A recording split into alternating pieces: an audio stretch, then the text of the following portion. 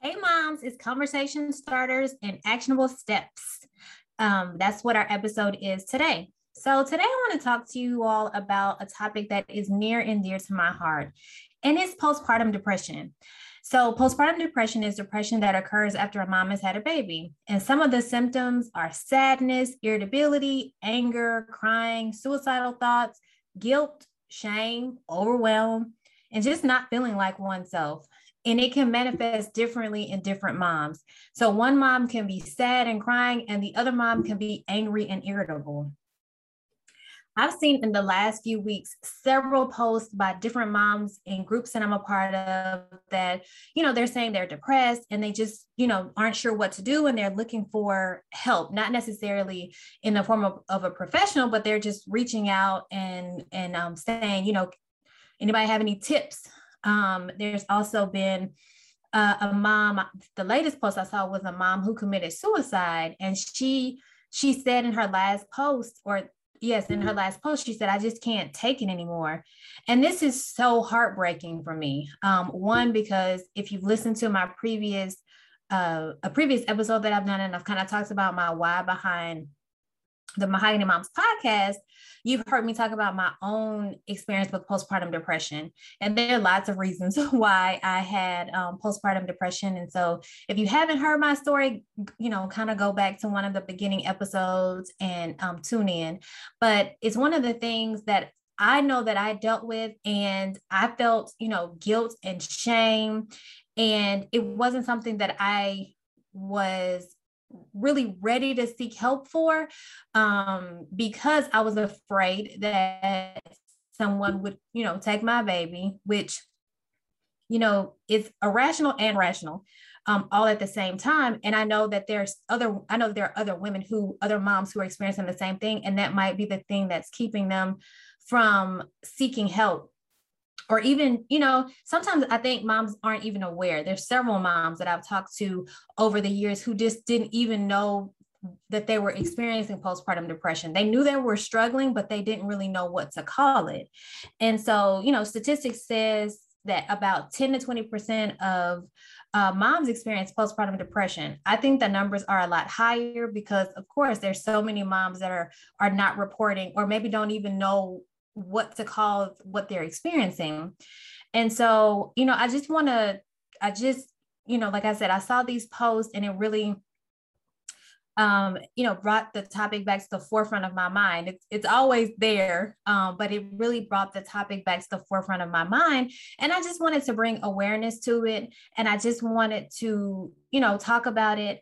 I also want to talk about, some of the risk factors.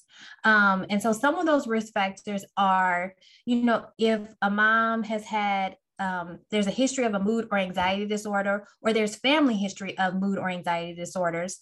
There is, maybe mom has had a previous case of postpartum depression, or maybe just some struggles with, caring for her child, lack of support, financial stress, relationship stress, if there's been a recent loss or move, health challenges, childcare stress. All of those things are risk factors for postpartum depression. You might be thinking, why are you sharing this?